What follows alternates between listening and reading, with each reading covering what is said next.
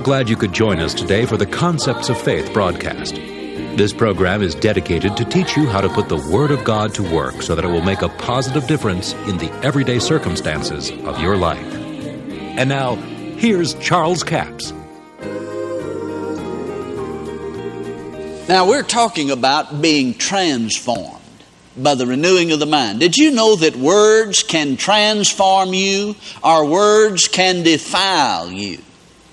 Words defile, or they can transform. Now, we're here in James, the first chapter. We're talking about the man that's a hearer of the word, not a doer. Let's pick up with verse 25. But whoso looketh into the perfect law of liberty. See, we've found out the man that's a hearer, not a doer. He'll find out what God said about him, what he is, what God says he is. Then he'll go out, and when he faces the hard places, he doesn't do what the Word says to do. And then the circumstances of life bowl him over. But now, whosoever looketh into the perfect law of liberty and continueth therein. You got to continue in these things, folks. You don't just do it one time and say, well, I did it, but it didn't work. Keep doing it. Continueth therein, he being not a forgetful hearer, but a doer of the work. Notice the word, a doer of the work. This man shall be blessed in his deeds. It is work to do the Word of God. And he says you got to be a doer of the work. You got to work the works of God. The works of God just don't work themselves. Just because the Bible says you're redeemed from the curse doesn't mean that you're just going to float through life on a rosy bed of ease and everything's going to be wonderful. No, it means it can be. It means that you can win the battles. There was a fellow came and counseled with a minister friend of mine, and he was telling him, said, man, I'm just getting so tired of this thing. He said, I just win a battle, and he said, I'm in another trial. I win one, and I'm in another battle. And he said, man, it's just one battle after the other. And see what he's doing? He's thinking on the things that are not good, not lovely, not of good report. And the pastor just sat there and listened to him for a while. And he said, glory to God. And the guy said, what are you saying glory to God about? He said, do you understand what you just told me? That every time you have a battle, you win the victory. And you get in another battle and you win the victory. He said, that is right, isn't it? Glory to God. But you see, he centered up on the problem. He got on the mountain and he's in the valley. He had a trial. He centered up on the trials and the troubles instead of recognizing that he had won every battle. See, that's like the two little boys. The mother said, we're going to go to Grandma's house if we got enough gas in the car. Said, go look and see. Boy, they took off running. One of them come back and said, forget it, it's half empty. The other one come back and said, get your hat on, Mama. Said, it's half full. Now, I'll tell you, there's more truth to that than there is poetry when you learn to look at things according to the Scriptures. The Word says it, then I'm going to dwell on what the Word says. I'm going to be a doer of the Word, and I'm going to continue to say what God said about me. Now, James says, but a doer of the work, if he's a doer of the work, this man shall be blessed in his deeds. Now, I didn't say that. James said that, inspired by the Spirit of God, he'll be blessed in whatever he does. Then he says in verse 26, if any man among you seem to be religious, and bridleth not his tongue, but deceiveth his own heart, this man's religion is in vain. Now, what's he talking about? He's talking about deceiving your own heart. If any man seemeth to be religious, and there's a lot of folks that seemeth to be religious. Yes, amen. Bless God, I believe it from cover to cover. But then they don't bridle their tongue. They pray one thing and they say another. They pray for the wisdom of God, and then they get up and before they get out of the church, they say, oh, dear God, I just don't know what I'm going to do. I'm just so worried. I never know what to do. I always make dumb decisions. You watch and see. I'll make the wrong decision. I'll be paying for it the rest of my life. You seem to be religious, all right, but you have deceived your heart, and what you believed was in vain because you believed the wrong thing. You prayed one thing and you believed another. You didn't have any faith in your prayer. Your confession was that I didn't get the wisdom of God. Well, thank God, if you pray for the wisdom of God, whether you felt like you got it or not, your confession should be, thank God I have the wisdom of God. I'll know exactly what to do. When it comes time to make the decision, I'll make the right decision. I'll be in the right place at the right time, and in the name of Jesus, I'll make the right decision. Well, somebody said, now how can you say that when you don't know up here what you're going to do? It's easy. Just watch me. I open my mouth and I say, thank God I have the wisdom of God and I will make the right decision. Well, somebody said, now where did you get that? What do you base that on? I base it on the Scripture. I base it on Mark 11:23 that says that I can have what I say if I believe and doubt not in my heart, and believe that those things which I saith will come to pass. I base it on a scripture in Job 22:28 where it says, decree a thing, it shall be established to you. Now that doesn't just mean anything. But if you can find it in the Word of God, get it in you until faith comes, decree what God's Word says, it shall then be established to you. It first must be established to you to be true. Then light shall shine upon your path.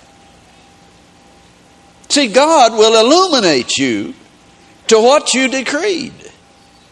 Even though you don't know mentally what you're going to do or the decision you're going to make or what the situation is going to be. When the time comes, and somebody said, well, how do I know that I have the right decision when the time comes? If you prayed and you believed God, you asked for wisdom, the Bible said, Jesus said, if you ask, you shall receive. If you seek, you shall find. All things whatsoever you ask in prayer, believing, you shall receive. Well, somebody said, I believed it, but I didn't receive. Well, you might have thought you believed it. You might even believed you believed it, but you didn't believe it the way the Bible said believe it, or you would have received. Now, let me show you something. I'm not just being hard here. I'm saying this to shock you into a point that I'm going to make. Jesus said, Matthew 21:22, all things, how many things? All things whatsoever you ask in prayer, believing, you shall receive. Now that's a strong statement. In other words, the prayer of faith will work. But you got to believe it when you pray it. You don't believe it when you see it. You believe it when you pray it. Then it backs up with Mark 11:24. Therefore, whatsoever things you desire, when you pray, believe you receive them, and you shall have them. There again, there's two witnesses right there. Then there's another witness. Jesus said, if ye abide in me and my words abide in you, ask what you will. Who wills? You will. And it shall be done by the Father which is in heaven. Now there's three things that says that if you pray it and believe it, you'll have it. Now what happens? You cannot pray and believe it unless you know what God said about it. Now listen to me. It is impossible to pray the prayer of faith if you do not know what God's will is concerning that matter. It's impossible. Can't be done. And there's so many people praying for things that they don't know what God said about it. They have no idea what God said about it. Then it's impossible for them to pray in faith. So they pray, Lord, if it be thy will. Well, that's about the only way they know to pray. Well, if that's all you know. But now let me tell you something. When God says in His Word what His will is, the seed is in itself. The faith of God to cause the manifestation of the promise is in the promise itself. Now, if that word abides in you, Jesus says, ask what you will and it shall be done. God's will is already established in you because the word is in you if you know what God said about it. And that word is in you. Now, it's got to abide in you. It can't be in there one minute and cast out the next. It has to abide in you. So if it's in there, then you have God's will for it. You know what God's will is, and faith is there because faith is in the Word of God. So the Word itself, the promise itself, has the faith sufficient to cause the manifestation of that thing in your life. Then you pray, and then you will receive. But it is impossible to pray the prayer of faith if you don't know the will of God. It can't be done, and the reason it can't be done is because the faith to cause the manifestation of the promise is in the Word itself. The seed is in itself.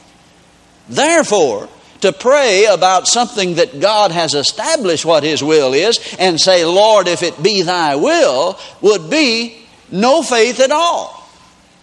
Because you don't know, if you don't know His will, you don't know His Word, so you couldn't have faith, the Bible faith. Do you understand? Now I know that some of these things may be a little contrary to what you've had in your mind. But you see, the Word of God's very specific on that. See, it's impossible to ask in faith when you do not know what the will of God is. So it's important, tremendously important, to know what God has said, to keep the Word in you. That's why Jesus said, a good man out of the good treasure of his heart, he bringeth forth good things. He has the Word of God in his heart. The Word's abiding in him. God bless you. I do appreciate you joining us for the Concepts of Faith broadcast. Trust you've been blessed by the Word of God today. Now, all of this week we have book and CD offer number 7513. God's Image of You is a 77-page paperback and 2 CDs for $22 plus $5 postage and handling, total of $27.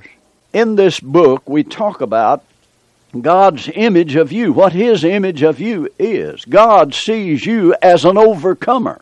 You know, John wrote and said, Beloved, now are we the sons of God. It doth not yet appear what we shall be, but we know that when He shall appear, we shall be like Him, for we shall see Him as He is.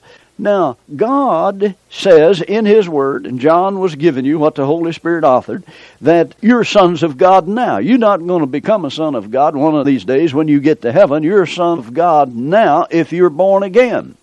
John said it this way, He that hath the Son hath life, he that hath not the Son hath not life. So it's that simple. If you're born again, you have Jesus the Son. If you're not born again, if you've not received Jesus as your Lord, then you don't have life. God sees you as the righteousness of God in Christ, created to have dominion. This is one of the chapter titles in the book. God created man to have dominion on this planet. Read it in Genesis 1. Then chapter 3 is in the image of God. You were created in the image of God and in His likeness. You need to see yourself the way God sees you. Then chapter 5 is speaking the image. You speak the image that God has in His Word. You say what God says about you. Don't say what the enemy says. This book will be a blessing to you. That's book and CD offer number 7513. God's Image of You, a 77-page paperback and 2 CDs for $22 plus $5 postage and handling, total of $27. We have a toll-free order line. That's 1-877-396-9400, 1-877-396-9400. Until tomorrow, this Charles Capps reminding you that the enemy is defeated, God is exalted, and yes, Jesus is coming soon. To order the product offered today, call 1-877-396-9400 or write Charles Capps, P.O. Box 69, England, Arkansas, 72046. A complete list of CDs, books, and DVDs are available online at charlescapps.com. Through the website, you can listen to this radio program again and subscribe to our podcast. This broadcast is sponsored by Charles Capps Ministries and our listeners in this area.